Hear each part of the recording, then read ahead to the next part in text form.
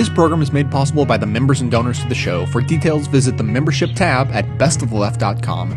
Now, welcome to the award-winning Best of the Left podcast, with clips today from the Young Turks, Dan Savage, Jim Hightower, the Onion Radio News, the Thom Hartmann Program, the Colbert Report, and the David Pakman Show, with a bonus video clip for our Apple, iOS, and Android app users that does a great job of defending Planned Parenthood from the youth perspective by Wesleyan Uncut.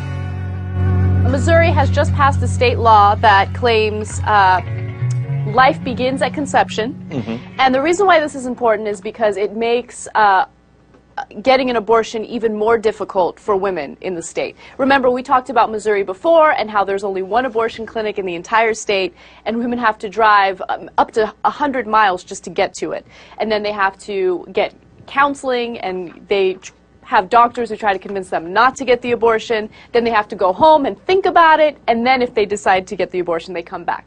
Well, this is going to make abortion laws even more strict in the state.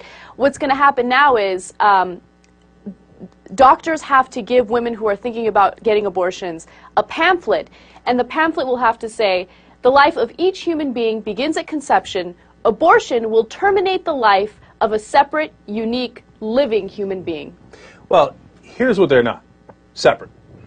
That I don't think you could really have an argument about that, can you? Mm-hmm. If they were separate, they wouldn't be inside your body. Okay. Now, I say this from experience because I used to be pro-life. Did you guys know that? No, okay. I didn't. All right. So way back in the day, I was pro-life. And the reason for that was because I said, look, scientifically, logically, there's a place where life begins. And it is at conception, right? Because it doesn't begin at like 2.5 months in. Right. That doesn't make any sense. There is a beginning. It's, at conception. So I was like, well, logically then, it is a life. And if it is a life, then, then we can't terminate it, right? So I totally get that logic. Here's where they're wrong, okay? And what I later realized. It is not an independent life. You can't take it outside the woman and say, all right, go. Mm-hmm. Okay, here's what okay, gone. Okay, I'm sorry. Anyway, but so it's not a separate life. So that's why the woman gets to make a choice. It's her choice. Do you want to carry that fetus to term, right? Or do you not want to carry it? Now, if the pro-life folks could find a way to zap it out of your body and then grow it somewhere else, all right, then I think we have a different conversation, mm-hmm. right? But at this point, it's a dependent life, and the person it's dependent on gets to make that choice. Now, here, they're trying to intimidate them, obviously. Of course, right. By saying this and scare them and to try to make sure that they don't get the abortion. But if they really believe that life began at conception and they really made that legal, well, then obviously all abortion would be illegal. But they can't do that because of the Supreme Court, mm-hmm. so they're trying to find a way around it. And my guess is if it goes to the Supreme Court and they respect precedent, they will say, this is too much. You're obviously trying to get around our precedent, and you're trying to take away women's effective right to choose. Through all the other souls that are born with the soil, the Mexican says goodnight.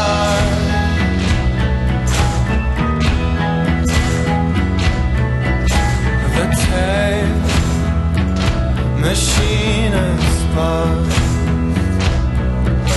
from all its spinning round and round. I've scratched all my real. Senator John Kyle went onto the floor of the Senate to claim that 90% of what Planned Parenthood does is abortion. And when people jumped down his throat and pointed out that only 3% of the services that Planned Parenthood provides are abortion-related services, he claimed that his statement, on the floor of the U.S. Senate, being read into the congressional record, that 90% of what Planned Parenthood does is abortion, was not intended to be a factual statement. Stephen Colbert has been having a lot of fun on the Colbert Report with us. And I've been enjoying the shit out of what Stephen Colbert is doing to Senator John Kyle, including yesterday calling him gay and then saying that is not intended to be a factual statement. You can really get away with a lot now with this not intended to be a factual statement disclaimer. You can say pretty much any fucking thing you want to. Ironically, and this makes me crazy, most of what Planned Parenthood does, STI screenings, but also birth control and contraception, they have a net gain. If you're opposed to abortion, you should support Planned Parenthood because of the work they do disseminating information about contraception, leads to there being fewer abortions. Planned Parenthood prevents more abortions than they perform by a factor of like 5 or 10.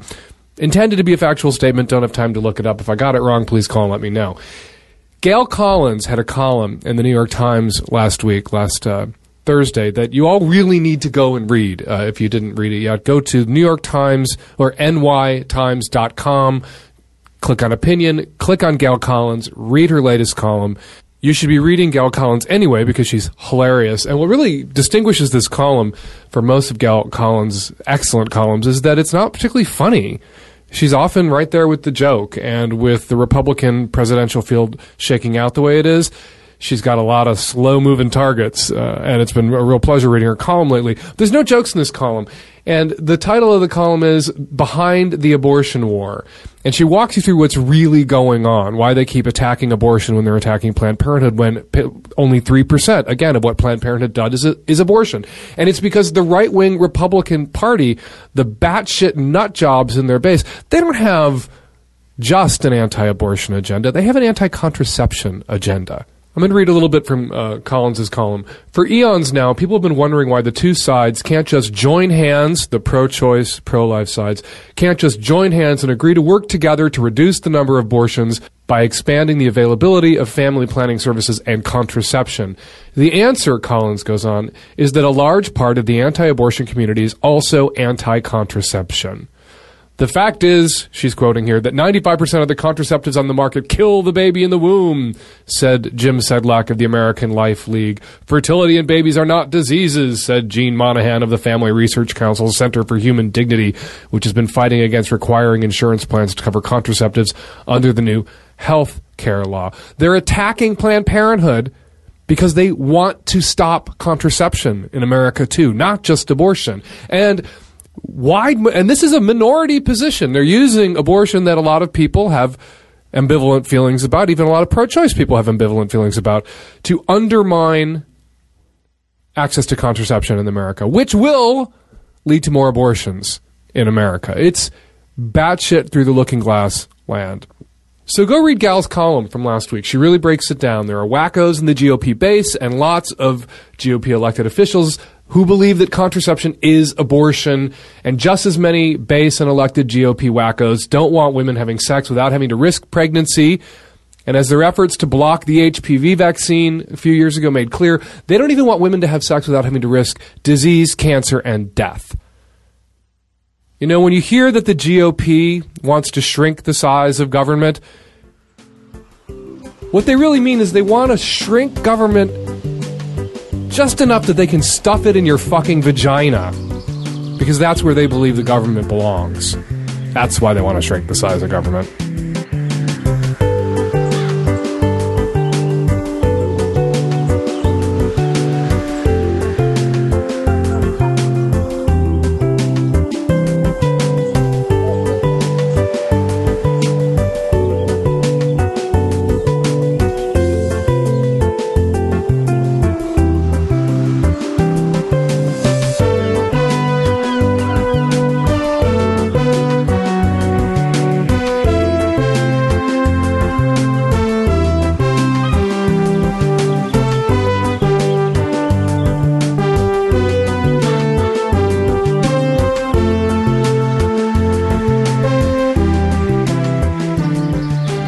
Occasionally, we Texans have a responsibility to explain our Texanity to befuddled out-of-staters. For example, you might have heard about Governor Rick Perry, known for his chronic temper tantrums over big bad government's coercive intrusiveness into people's private affairs.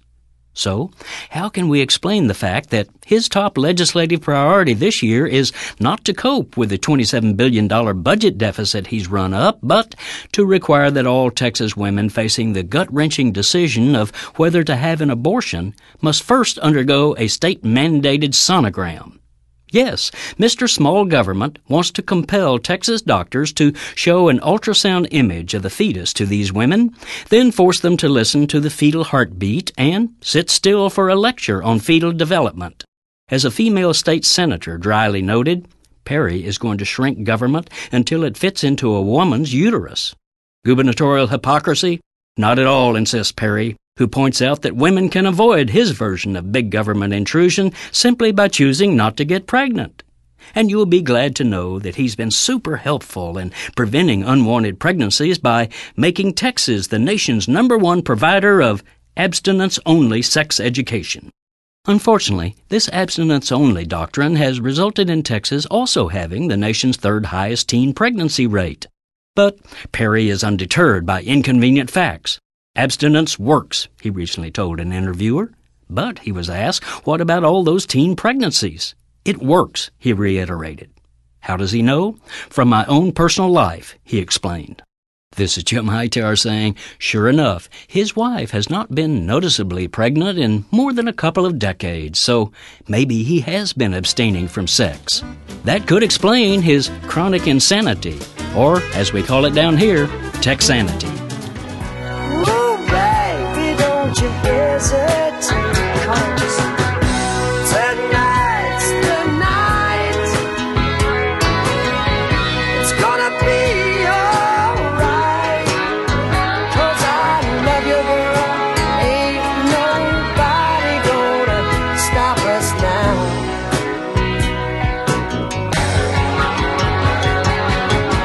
Come on, angel, my heart's on fire. Don't deny your man's desire. You'd be a fool to stop this tide. Spread your wings and let me come inside, 'cause It's the Onion Radio News. Women are now empowered by everything a woman does. This is Doyle Redland reporting. According to a study released today by the Women's Studies Department at Oberlin College, women, once empowered primarily via the assertion of reproductive rights or workplace equality with men, are now empowered by virtually everything the typical woman does. Oberlin Professor of Women's Studies, Barbara Klein. Only by lauding every single thing a woman does, no matter how ordinary, can you truly go, girls. Other acts of empowerment include purchasing a new Bic pen, driving to Secaucus, and nearly completing crossword puzzles. Doyle Redland. 1, 2, 3, 4. I wish I could do better by you, 'cause it's what you deserve. You sacrifice so much of your life in order for this to work. While I'm off chasing my own dreams and sailing around the world. Please know that I'm yours to keep, my beautiful girl. In South Dakota, they have a governor named Dennis Daugaard, and he is a Republican. And Dennis Daugaard today signed into law a 3-day waiting period for a woman seeking an abortion in the state of South Dakota. That means that you have to go in, and then you have to meet with a doctor, and then you are sent away for 3 days to think about whether or not you want to have an abortion. It says that women. It also requires women to undergo counseling at pregnancy help centers.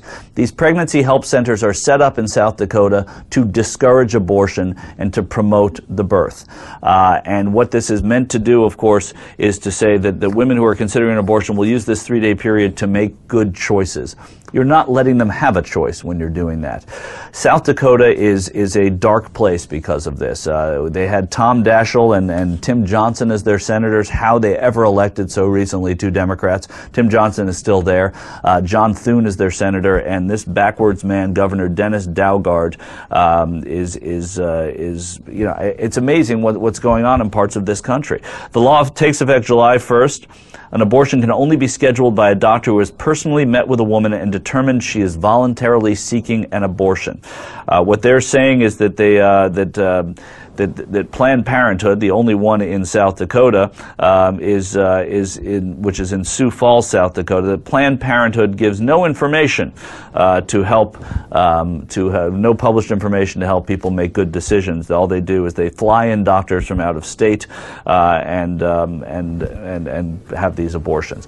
A bad day in South Dakota. Dennis Daugard is a backwards politician, and I hope South Dakota finds a way to fight this law. I'm sure they will do it in the courts as unconstitutional. This is really extremism at work.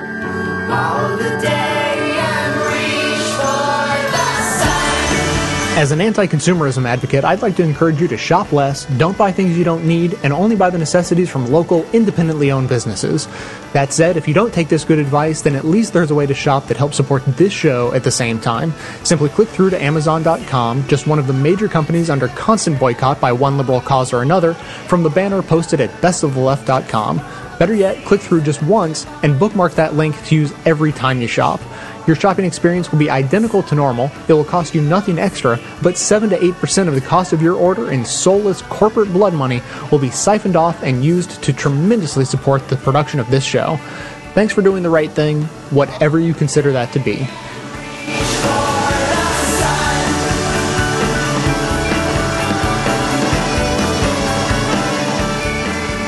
It's Equal Pay Day, and Equal Pay Day as in equal pay for women and for men. And so let's check in with Romania Boccia. Do I have that right? Yes. Hi, Tom. Hey, Romania, how are you? Excellent. Thank you. Thanks I should for say having me on your show. Thank you for joining us. I should say you are a policy analyst with the Conservative Independent Women's Forum, IWF.org, Twitter at IWF, and Equal Pay Day. When do we get this equal pay so that women don't make 77 cents for every dollar that a man makes? Well, I don't think that women actually do make only 77 cents to every dollar a man makes, because women don't do the same amount of work that men do, or the same kind of work. Is that because they're lazier? No, not at all. I don't think so. I think women are very hardworking. They do a lot of unpaid work at home, I think, but... Shouldn't they be paid for it? Well, who's going to pay them for it? Maybe their husbands? Well, most of the Scandinavian countries actually do compensate women for that. For example, if you're a housewife in Sweden, Denmark, Finland, you can actually claim as if it was, part of your for your pension, your old age pension. You can claim that child rearing work as work at a salary comparable to a man in the workplace. Oh, for the pension. Well, that's nice. Otherwise, how are these women going to accumulate enough? Right. So shouldn't they get Social pension? Security, for example? With a very specific dollar amount for the work that they're doing. Well, if we can put a dollar amount on it, on the one hand, they're doing that work at home. It's a choice they make to raise kids. It's whether you consider that kids are something that society should pay for, or whether it's the individual responsibility of each and every family to do so. But to come back to the equal pay day, that gets us the question of, do we live in a we society or a me society? Are we a bunch of selfish individuals and to hell with everybody else, or are we all in this together? Well, I think either one can be true. Whatever, it's up to people's preferences. I think within a family. How's it possible either one could be true? How's it possible that we could live in a society where anybody in our society can say, to hell with everybody else, I've got mine? Isn't that that sounds sociopathic. That's how societies die. We're a nation of barn builders. We're a nation of community builders. We're not a nation of I'm going to go out and get mine and to hell with everybody else. We absolutely are. The American people are very, very charitable, and you don't necessarily find that in countries in Europe where the government takes over most of that role. I come from Germany, and I know that American people donate a lot more to charities because they do care and they want to help each other out. That's I lived in Germany for a year. That's because in Germany you don't need to beg rich people to get health care. You don't need to beg rich people to get a pension. You don't need to beg rich people to go to college and not end up in debt. You don't need to beg rich people if you're broken out of work in order to get a place to live or have food. The government provides for those things. So yeah, of course, there's less charitable giving. Also, Germany doesn't have anywhere near as many incredibly wealthy people as the United States does, and they don't have, and their tax code isn't as generous with regard to donations. Well, but you're trying to compare apples and oranges. And I beg your pardon? Rich people in Germany declare their primary residence in the United States so that they don't get taxed as heavily in Germany. Oh, nonsense. Oh, yes, absolutely. That's Nonsense. where rich people in Germany go. Yeah, in the United States, in the low-tax United States.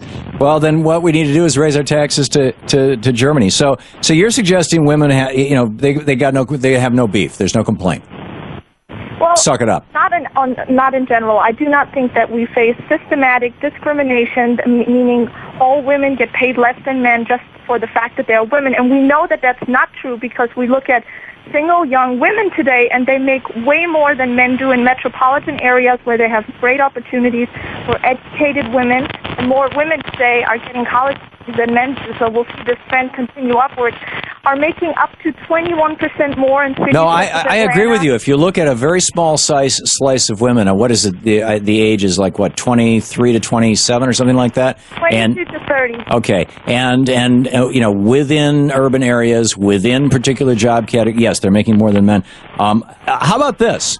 The Iroquois Confederacy that according to Ben Franklin, we founded our Constitution on, five nations. Franklin famously opened the Constitutional Convention in 1787, excuse me, with a little speech in which he said it should be, it would be an extraordinary thing if five nations of ignorant savages have been able to forge a bond that has lived in peace for 1,000 years, and 13 colonies of educated Englishmen could not do the same. The Iroquois did not allow men to vote. Only women could vote. And the reason why was because their constitution required that every decision made had to have as its core statement what its impact would be on the seventh generation, and that women don't start wars, women don't commit violent crimes. Frankly, I think that we should mandate 50% of women in all government supervisory jobs, 50% women in all corporate supervisory jobs, all boardrooms, all CEOs. The men have screwed it up so badly from the Great Depression, all these wars. The last century, we killed 150 million people in the world in every single one of those wars, with the single exception of the Falklands and Maggie Thatcher. Was declared by a man. From Reagan, Star Wars, and more wars. Frankly, I don't think that men should be allowed to vote for a decade. We should just turn it all over to women for 10 years and let's see what happens. Well, so what do you want me to say? I'm a woman. I'm certainly very much opposed to quotas, but I'm not talking about quotas. I'm talking about saying, guys, men, you screwed it up. We're going to turn it over to the women. They don't, women, as you know, Romania, men are overrepresented in prison for violent crimes. Men are the guys who are the people who declare wars and by and large fight the wars. They're the warriors. Let's take out of their hands the power to make decisions that lead to more violence. Well, I don't know that that's a either feasible or desirable solution that demand that 50% of all jobs in either government or the private sector or supervisory jobs have to be filled with women. I think if we're going to get there, we're going to get there by natural means. I think a big reason why a lot of women don't want the corner office is that they have other priorities, including raising children. No, I understand that, and men do too. I mean, I took a couple years off work. Louise ran our business, and I raised our kids. I mean, we took turns, actually. But my point, and actually, as I'm sure you know, if you're from Germany, Norway mandated that 40% of their parliament had to be women. Boom. 40% of their parliament is women. Iceland, I think it's 50% in Iceland. I could be wrong. But Iceland is traditionally a matrilineal, matriarchal society. Why don't we just say, okay, men, you've screwed it up. We're going to turn this thing over to women. I don't think that quotas are a good idea, and I don't think that they have worked. I'm not talking about quotas. I'm talking about a ban. I'm sorry, men, you cannot vote. You show up at the polls, you get kicked out. Aren't you discriminating against men now? Absolutely. That's the way to go? Absolutely, because men are responsible for 150 million deaths in the last century. Yes. Well, I don't know what to tell you, Tom. I'm not going to sign on to your society. That's as much as I can tell you. I haven't succeeded in making your head explode. No, I'm not. I'm just like, I don't want to discriminate either way. I am actually, person. For a long time I've said that I don't think men should be allowed to vote on issues that have to do with, for example, abortion. I think it should be simply women. But, if I was Trump, I would say, men, you're fired. Let's let the women take over.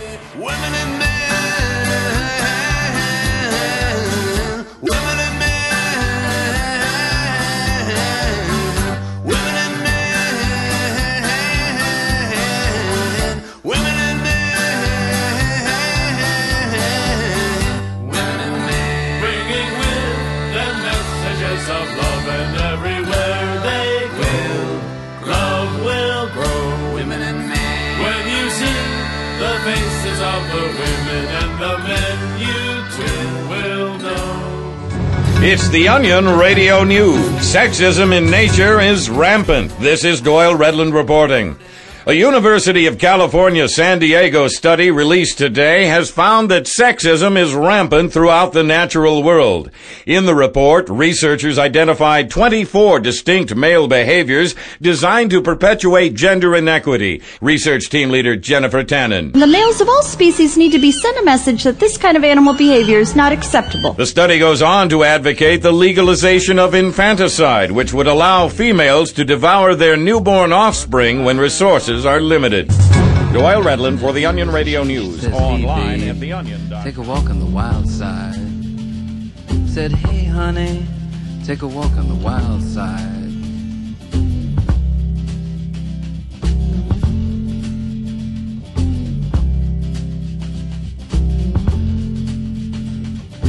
Candy came from out on the island. In the back room she was everybody's darling. South Dakota is also trying to push legislation that would make it even more difficult for women to get abortions. So you know more about that story than I do. Can you share the details? Yes. So it would actually be the strictest abortion laws in the country. It would make women wait 72 hours before they can get an abortion. So they come in, they say, I need an abortion. Doctor says, all right, go back and wait 72 hours. It used to be 24 hours. Of course, this is an effort to restrict abortion. A lot of women live very, very far from those centers, so it makes them do 2 trips. And they're hoping that it makes it inconvenient enough that they just wind up not getting the procedure. That's only half of it, though. The other half of it is even worse. It makes them go to, quote, pregnancy help centers, which then spend a great deal of time trying to persuade the women not to have the abortions. They don't help you with your pregnancy at all. It's not like, hey, you know what, I need help, can you help me with this, or Lamaze class, whatever. No, this is the whole point is to talk you out of the abortion and then leave you on your own, right? And a lot of times they pretend to be doctors. We've covered this on the show before. Tina Dupuis has actually done a great article on this, research on this. Sometimes they'll show up in like doctor's coats. They're not doctors. And they will pretend to be official and authority figures, but their whole job is to prevent you from doing what you originally intended to do. So will be the new laws in South Dakota because the governor, Dennis Daugaard, says that he will sign off on that, and they will go into effect soon. Remember, South Dakota had also a provision that was going to make it justifiable homicide to murder abortion doctors to prevent an abortion. I mean, that was so radical, so insane that it eventually, after receiving great coverage and pressure on that, including by us, the South Dakota legislators were like, all right, we'll take away that insane clause, but leave the rest of the incredibly restrictive language in there. And, of course, a lot of people think it's unconstitutional, that it unduly limits a woman's right to choose, but South Dakota doesn't really care, and they've already set aside money for lawsuits that they know will come because they are doing something that is basically illegal. They know it. So they put money in the budget to make sure that they could fight those lawsuits so they could try to change the law, hopefully, in their view, if it goes up to the Supreme Court. You know, the part of that that really, really just makes me cringe is the idea of the pregnancy help centers. Because these women are so, I mean, they're in such a terrible position, you know. They're just, they don't know what to do, right? I mean, they're feeling terrible. Their future is uncertain. It's a horrible place emotionally for a woman to be. So to go to this pregnancy help center and then have someone preach to you about how you're supposedly about to kill a life, it's just the worst thing. Guilt-tripping a woman into feeling like she's a terrible, disgusting person and that she should do whatever it takes to have that baby. And then, of course, this is the part that everyone forgets about. As soon as that woman does have the baby and does not have the means to take care of the baby, all of a sudden that's when the Republicans are like, what do you want? What do you want? You want us to pay for that? We're not going to pay for that. Why would we do that? Look, I told you, we've already done research into these things. I mean, Tina's done a great story on it. And they put enormous psychological pressure on the woman to make her feel guilty, make her feel like it's her fault, etc., so that under all circumstances, whatever they have to do by any means necessary, that they make her keep the baby. Now, later, if you show up at a pregnancy help center and you say, oh, I had the baby, can you help me with the baby? They're like, get out of here. Get. They rough talk you and run you off. They don't give a damn once the kid's out there. Pregnant women are smug. Everyone knows it, nobody says it because they're pregnant. Effing son of a gun. You think you're so deep now, you give me the creeps now that you're pregnant. I can't count all the ways how you speak in cliches now. So, do you want a boy or a girl? Oh, it doesn't matter as long as it's healthy. Really? Because I don't feel like those two things are related. It's not like one or the other. No, as long as it's healthy. I can't wait to hear someone say, don't care if it's brain dead, don't care if it's limbless, if it has a penis. My guest tonight is a Nobel Peace Prize winner who is working to advance equality for women. And I plan to pay her exactly the same I give my male guests. Please welcome Jody Williams.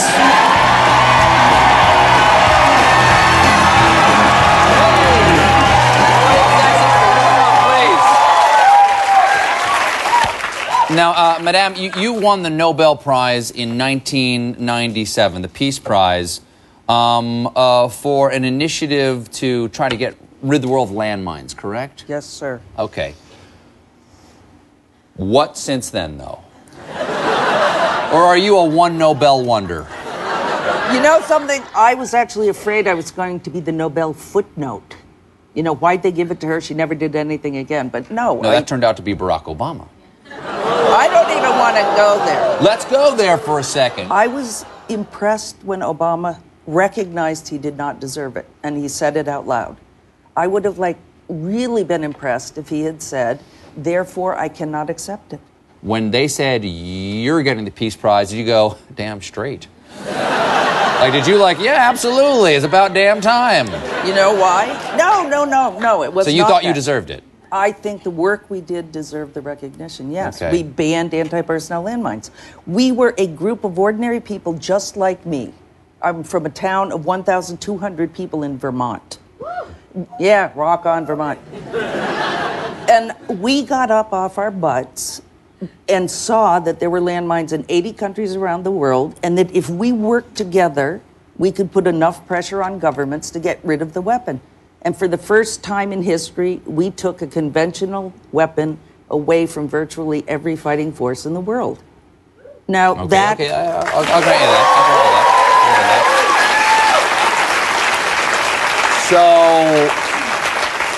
So you're anti-Second Amendment? Yeah, keep and bear arms, all arms. I am against... All arms. I am against students that I have at the University of Houston perhaps being able to bring guns into my classroom. I think that's insane. All right, you're getting crazy. Let's talk about the Nobel Women's Initiative. What's the mission? You're chairing this now. There are 7 women alive today who received the Peace Prize. There have only been 12 in the 110-year history. 98 have been men. No sexism there. Well, men like peace more than women. No, they do. They do. I agree. Absolutely. I hear that you guys think about it like 80 times a day. So.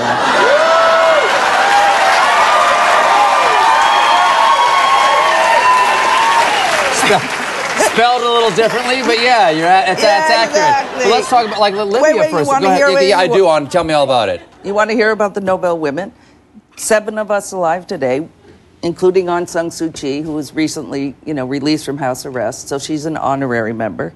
But the rest of us came together to use the influence and access that we have by virtue of the Nobel Peace Prize to support the work of women around the world working for peace with justice and equality.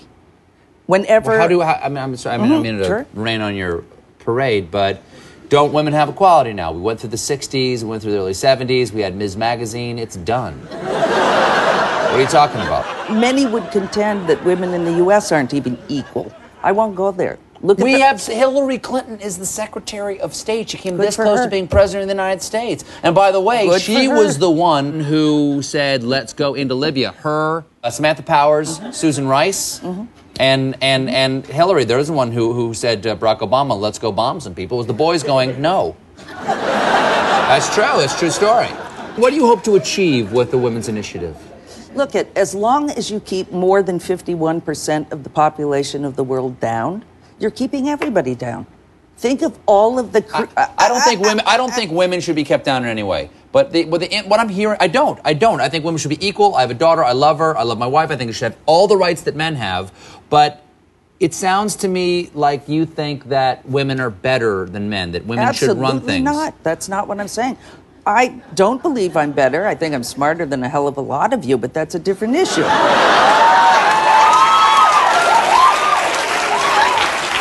I've never, ever... Yes?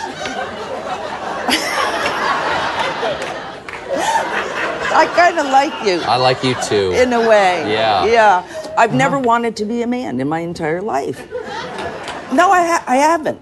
But I believe that when there are more different types of humans in a room having a discussion, different ideas for a resolution will be found. If you have a bunch of white dudes sitting around the table, you're going to get white dude ideas.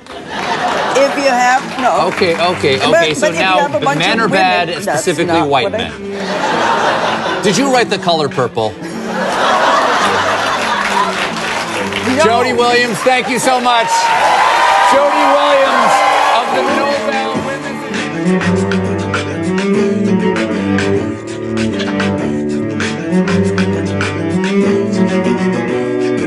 So let's presuppose for a moment that you actually enjoy this show. Now, if that's true, please consider supporting it with a $5 monthly membership. I actually quit my job as a climate activist to pursue this show full time because this is where I felt like my talents could best be put to use and I could have the biggest impact on the world.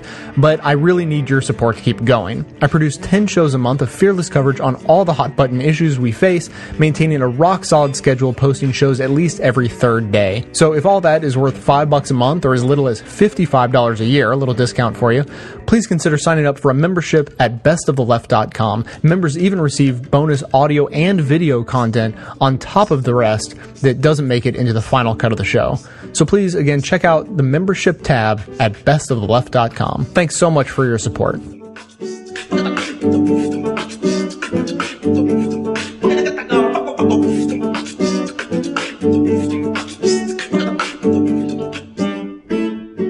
I'm going to ask you, Lewis, how many anti-abortion bills do you think we have seen so far in 2011? Now, the total number in 2010 was 174.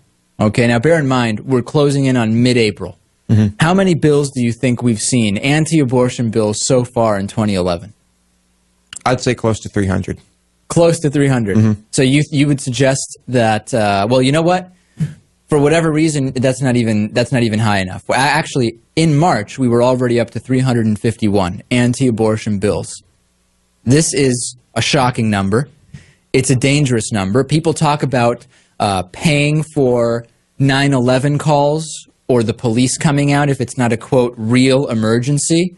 I've never supported that. But the reality is there is just no downside for anti-choicers to throw out any and as many anti-abortion bills as they want, see what sticks, even if they conflict with Roe v. Wade, even if they're unconstitutional, there is just simply no downside to continuing to propose these anti-abortion bills.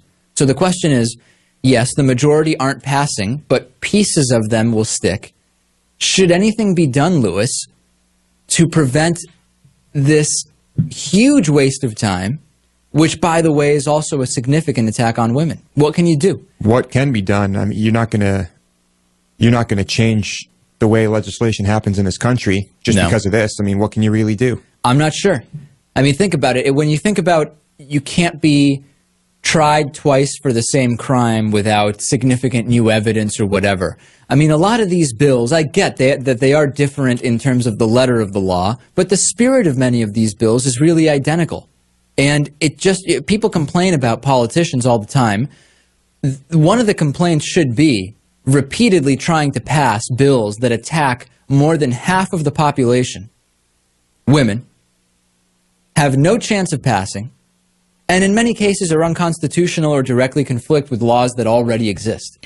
Well, Dave, good luck getting the people trying to pass all these bills themselves pass legislation to prevent them from trying to pass all these bills. No, obviously it would never happen. And by the way, Barack Obama, supposedly a pro-choice, feminist president, what about some kind of statement from Barack Obama? Just a statement saying, enough is enough with the attacks on women and constant new ways to make access to legal and safe abortions more difficult.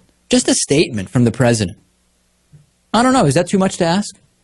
No. We get plenty of statements from senators and House members, but never from the president regarding this. There's a number, by the way, of states that have literally a shocking level of anti-women legislation. I have a list here.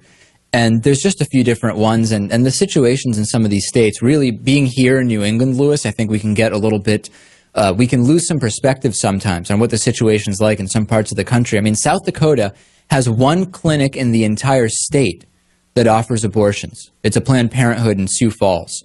And no doctors who provide abortions at the clinic even live near it, so they have to fly in from where they work to provide the service. How is that good for women? Virginia, two-pronged strategy to attack women. Attack the ability to pay for abortion and the ability to find a safe and legal provider in the first place. Very, very difficult in Virginia. We talked about that legislation earlier in the year. Arizona is using race baiting to give angry, abusive men control over women's bodies. Listen to this. The law allows the would-be father to claim that an abortion was done for, quote, race or gender reasons, meaning that if a man is bitter because he was dumped by his wife, he can lash out at the doctor who performed the abortion. And again, what effect could this have? Making the clinic hesitant to perform it in the first place, especially for women who need it the most, women in abusive relationships. Right. It's incredible. And this goes on and on. Indiana. Indiana is already, by the way, one of the worst states in the country on reproductive rights. The pro-choice legislators attempted to amend a ban on abortions after 22 weeks for rape or incest victims, knowing that victims, especially young ones, are often in denial for months about what happened to them. And Representative Eric Turner stood up and said many women would wait until they were 6 months pregnant, capriciously change their minds about having a baby, and falsely claim to be raped in order to get an abortion that's much more expensive than an early abortion. That makes sense? Representative Turner, it makes sense to you that women who are already ashamed and hesitant to even admit ever that they were raped would make that up? Women now are going to lie about having been raped when we have evidence that countless rapes already go unreported. What sense does that make? And the list goes on. Florida, Missouri, Kansas, Alabama, Idaho. Idaho is one of the many states that's using fake science claims that fetuses at 20 weeks can feel pain in order to ban abortions after 20 weeks. And what makes it stand out in Idaho is that the legislature seems to have a vendetta against Dr. Leroy Carhart.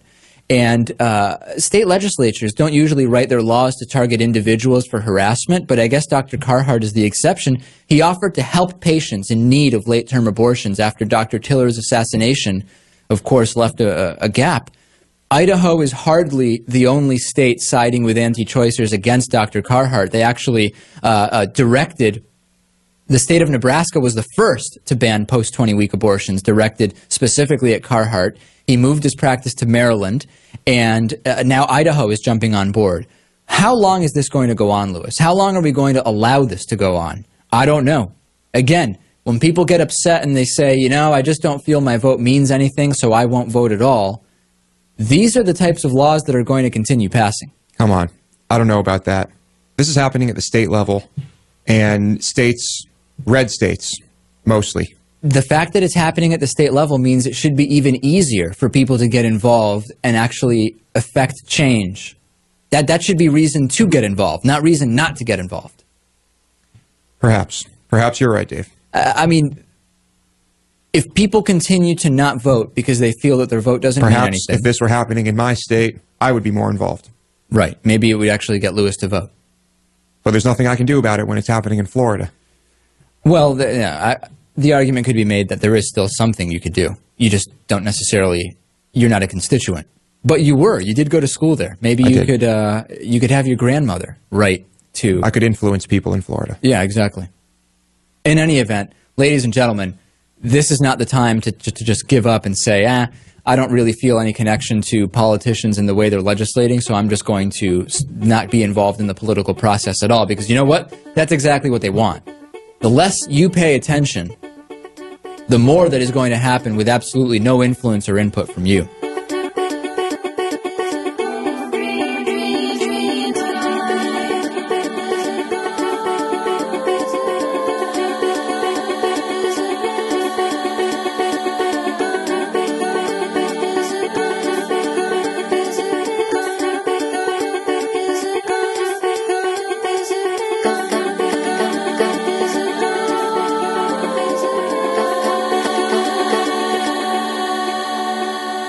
I read a story yesterday that was honestly unbelievable, but this is actually happening in New Jersey.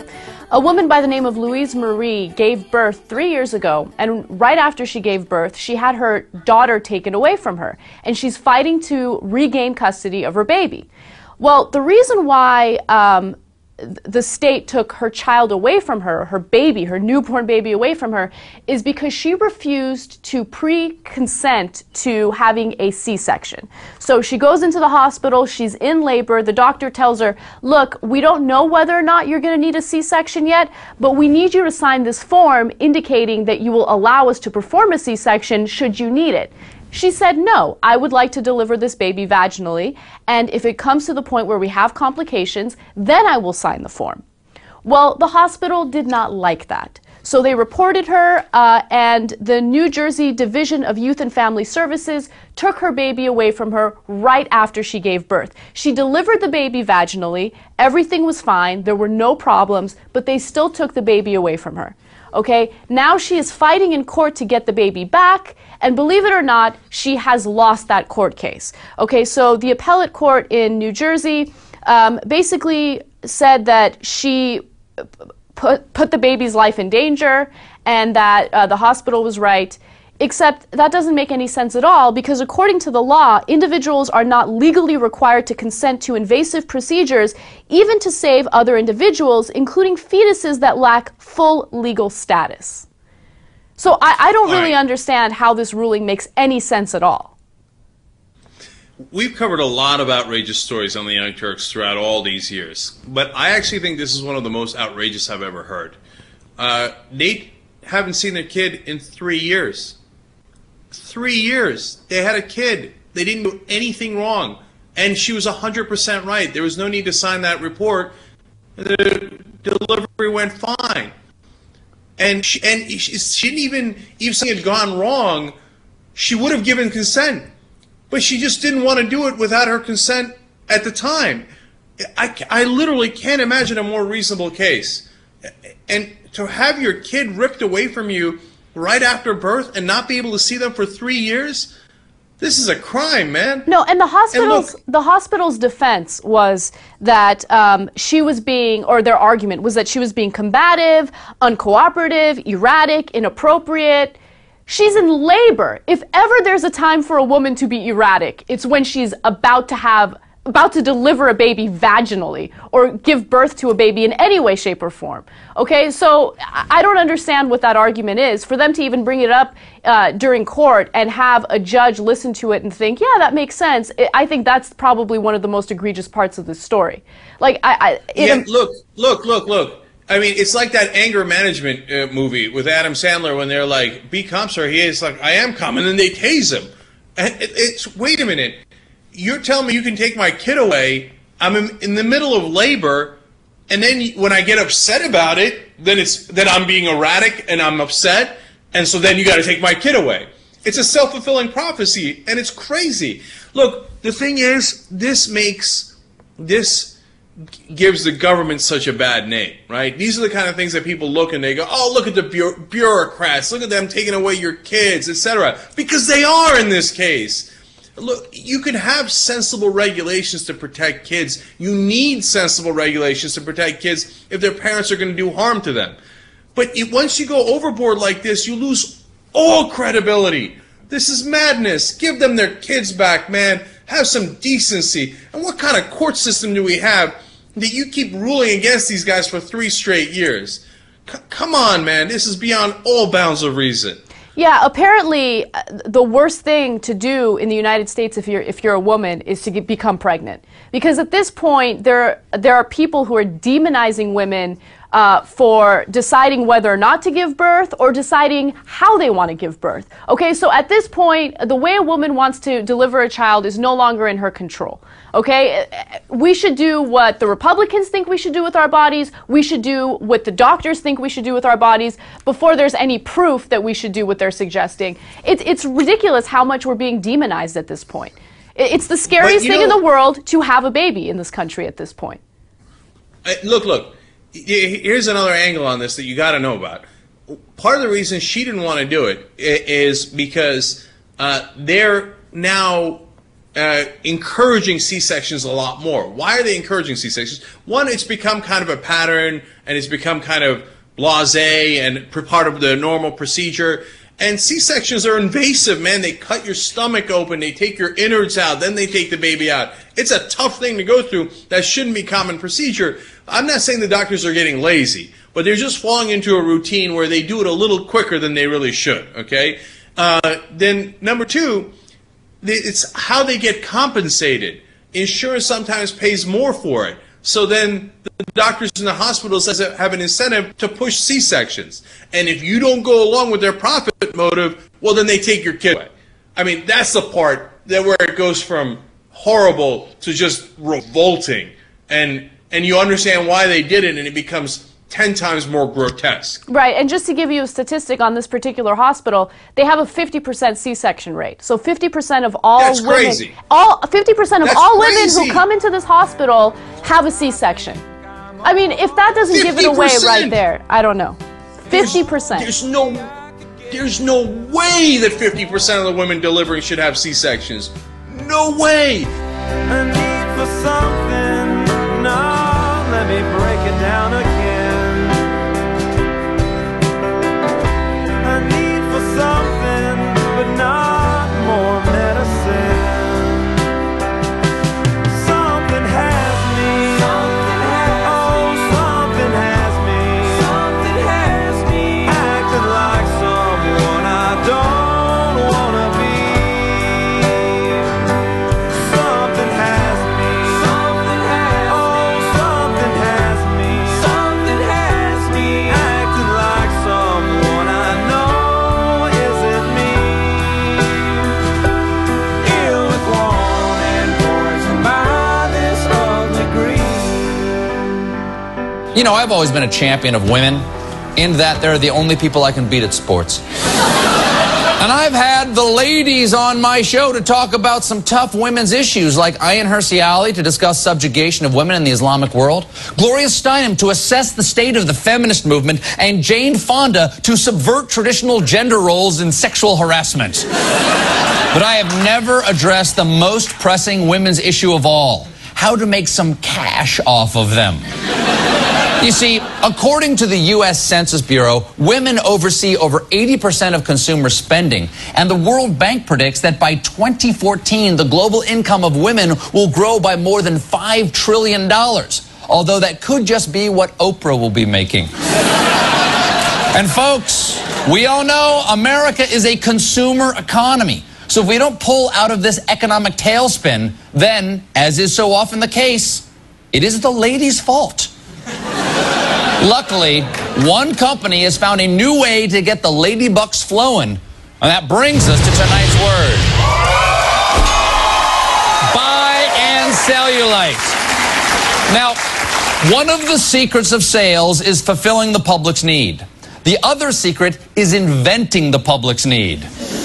And for that, women have been Madison Avenue's experimental lab rats. Tried everything for dark circles, dull, frizz-prone hair, a new clinical crow's feet corrector. Yellow teeth, hello. Pregnancy can sometimes leave ugly stretch marks. Keeping your tired feet young looking is such a chore. No more back fat. Now, I thought after all that we had reached the peak of making money off female insecurity, until I heard of a breakthrough shame ovation from Unilever, the makers of Dove deodorant. Unilever's Dove brand has a new product hitting shelves this week that claims to make your armpit more attractive in 5 days. Real women tried new Dove Go Sleeveless deodorant. 5 days later, beautiful, smooth, and protected underarms in just 5 days. Ooh. Just look at that hot, sexy pit. What I wouldn't give to change light bulbs with her. Now, Jimmy, show me a regular armpit. Take it down. Take it down. Oh, my God. You see, with Unilever's help, women have now learned that their armpits are hideous. You know, I hear the Statue of Liberty originally was sleeveless. They covered it up after boats of immigrants kept turning around. You see, Unilever is on to something brilliant here, folks. Why sell women a solution to a need they already know they have, like those personal absorbent cotton thingies? I don't know, I close my eyes when I'm in that aisle. Now, if you take the time to invent a new thing for women to feel insecure about, then sell them the solution, you've cornered the market. And ladies, remember, it is perfectly normal to lay awake at night worrying about your armpits. A recent study discovered that 93% of women found their armpits unattractive. The people behind that study? Unilever. Wow, what are the odds? Now, until now, folks, women had no way to address this sickening disfigurement. Sure, there's plastic surgery, but that's costly, and today's working women are reluctant to remove their arms. Luckily, Unilever's new Dove Go Sleeveless can help. And since they just made up the problem, let's say anything made by Unilever can help. For instance, Ben & Jerry's is a wholly owned subsidiary of Unilever. So I am going to take this pint of Ben & Jerry's Stephen Colbert's American Dream and use it to cure Veronica's unsightly underarm problem. Okay. Oof. Look at that thing. Who would marry that armpit? Okay.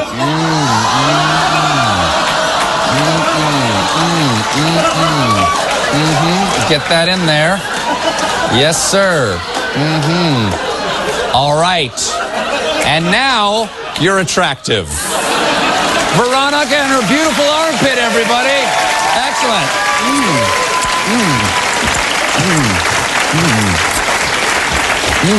That's good stuff. Where was I? Oh, yeah. God hates women. If he didn't hate them, why did he give them so many problem areas? Folks, underarms are just the pit of the iceberg. What about that hideous spot behind a woman's knee? The leg pit. Or the elbow waddle. Or this nasty little nook right here. I call it the thumb crotch. Why hasn't Victoria's Secret come out with a line of thumb thongs? Then we could sell women thumb crotch wax. Now, I know what you're saying. You're saying beauty's about what's on the inside. Yes, that's why we need to make women feel bad about their internal organs, too. I mean, just check out this chunky pancreas. This girl's got some real pankles. So, American businesses, take Unilever's lead. Because if there's one sure way to financial security, it's inventing women's insecurities.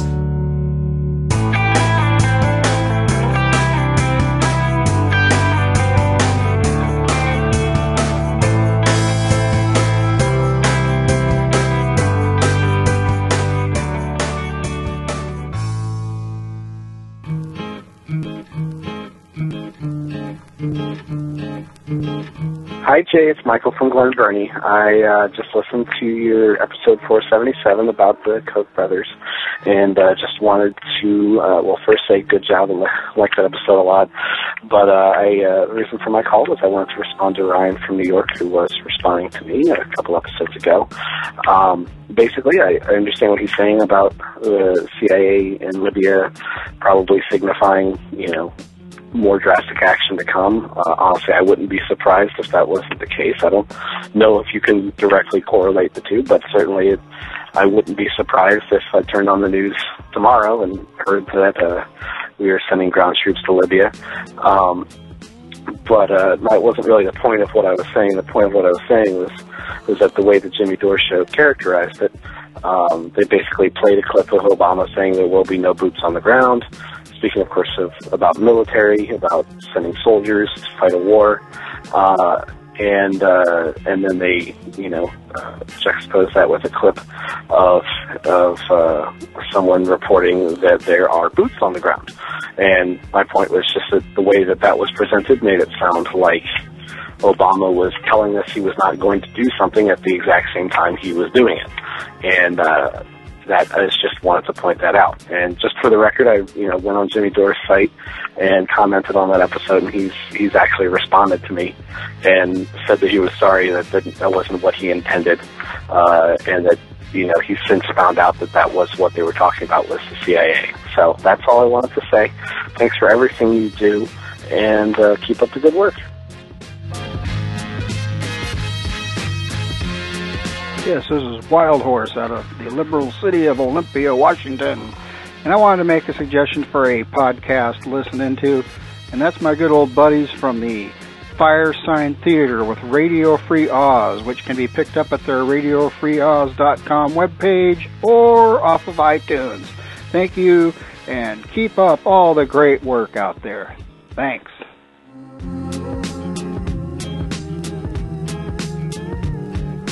Hi, Jay. This is Roy out of McLean, Texas, along Route 66.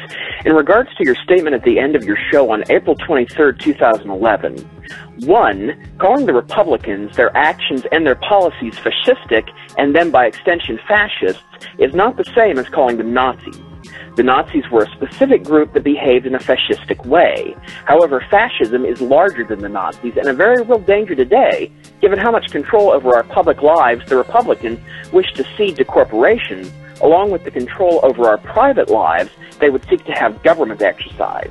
Failure to speak succinctly and honestly about the actions of those who have set themselves up as the enemies of anyone who is not wealthy and or able to help them politically in the hopes of seeking some mythological civility that has never existed the way that most people want to think it once did, and is certainly not extended to progressives by the right, is as good as capitulating to that same enemy.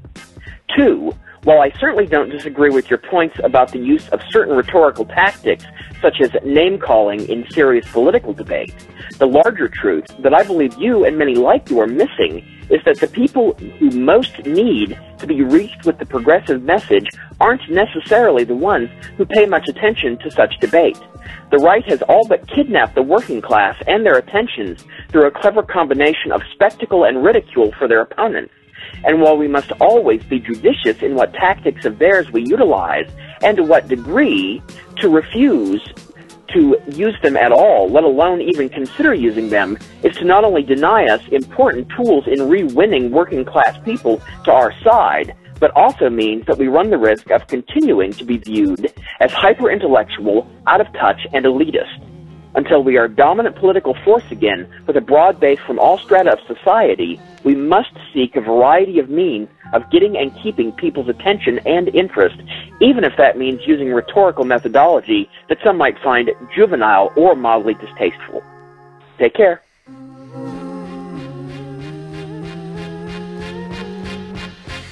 Hey Jay, this is Adam from the Chicagoland suburbs. Love the show, first of all. I just had a question for a show. See if maybe you would be interested in running a show on stupidity in politics. I don't know if it's just my age group or people in general, but it seems like the majority of people out there have no idea what they're talking about, and or don't care if they do. So if you get a chance to check into that or make a show about it, I'd greatly appreciate it. Thanks. Thanks for listening, everyone, and thanks to all those who called in the voicemail line. If you would like to leave a comment, question, or activist call to action yourself to be played on the show, the number to dial is 206-202-3410. So we're going back a couple of years now with this story. A couple of years ago, I was just in the very beginning stages of thinking about trying to turn this show into a little supplemental income for myself. And, so I kind of did what I think just about anyone would do in that situation. I had to start learning how to make money with a show like this, and of course my first instinct was advertising. I was like, okay, I got to learn to sell advertising. I got to learn how it all works. I need to be able to sell the show. What are the how beneficial will it be? How valuable is it? If I'm going to try to sell someone on it, they're going to ask me how much I charge. I got to learn all these things, and thank God I didn't have to end up doing that. The membership program actually worked. And so you guys saved me from having to make sales calls. And I thank you, at least internally, I thank you guys every day for the fact that I don't have to make sales calls. But way back then, I did actually learn an okay amount about advertising, which I ended up not having to put to use, but that's okay. So one of the things I learned was that the average person needs to hear an advertisement in the neighborhood of like 6 times before they take action on it, even if it's something that they are kind of inclined to take action on. And so, that's a pretty good piece of information to have. It really helps you understand the psychology of people that, as well-meaning as they are, if you tell someone one thing once, as much as they may want to remember it or as much as they may want to take action on it, they're just not going to. That's just how it works. It's human psychology. So armed with this information, I understand wholly why so few of you have donated to the New Leaders Council as I've been asking you to do. And, it's totally understandable. I just mentioned it, and I bet you just thought to yourself, oh, that's right.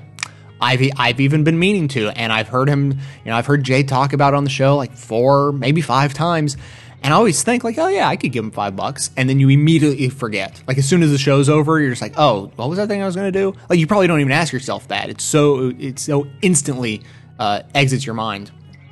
But we're getting up there. We're getting close to that magic 6, and so I'm really thinking that we're about to hit magic hour, and you guys are really going to start to come through with those donations. As I said, this is a fundraising event. It's happening on May 11th in Chicago. So if you're in the neighborhood, you can definitely come and get a ticket and actually come to the event. It'll be great. But if you're not, it's a national organization that's focused on training the next generation of progressive leaders. I can tell you from firsthand experience that they do a great job. And I thought I knew stuff about politics and the system and how it worked, but I've received, training and information from these guys that I simply wouldn't have ever gotten anywhere else. So that's the sort of thing your $5 would be going to, is training people like me and hundreds of other people across the country. So I know, you're totally convinced, you're ready to do it, you're serious this time, you're actually, you probably even just got a pin out to write down the link, because I've mentioned the link in every show for the past couple of weeks, but you don't remember it as soon as the show ends. But this time you're ready, you have the pen, you want to write it down, you're waiting for me to say it. The link is a bit.ly link, bit.ly/supportnlc, bit.ly/supportnlc for the New Leaders Council. That link will take you right to the page where, if you are in the Chicago neighborhood, you can buy a ticket for the event, or if you are anyone in the world with a credit card, you can just make a donation, safe, secure donation, to help train the next generation of progressive leaders. Now, I just want to thank a couple of members of the show. Alan F. signed up for a socialist membership, paid for a full year in advance starting back on January 4th, and Stephen S. signed up for a leftist monthly membership and has stuck with the show since then, ever since October 20th of last year. So huge thanks to Alan and Stephen and all the members and donors who keep the show going and allow me to do this show without having to make sales calls. Oh, God, that's a good feeling. So the members keep the show going, but everyone keeps the show growing just by telling everyone you know about it. You can share the show easily by spreading around our new YouTube clips of the show, and you can stay tuned into the show and help spread the word online by joining up with us on Facebook and Twitter. For details about the show itself, including links to all the sources and music used in this and every episode, all of that information is always posted in the show notes on the blog. So coming to you from far outside the conventional wisdom of Washington, D.C., my name is Jay, and this has been the Best of the Left podcast, coming to you 11 times a month, thanks entirely to the members and donors to the show from bestoftheleft.com. It's now black and white, 'cause you took apart a picture that wasn't right.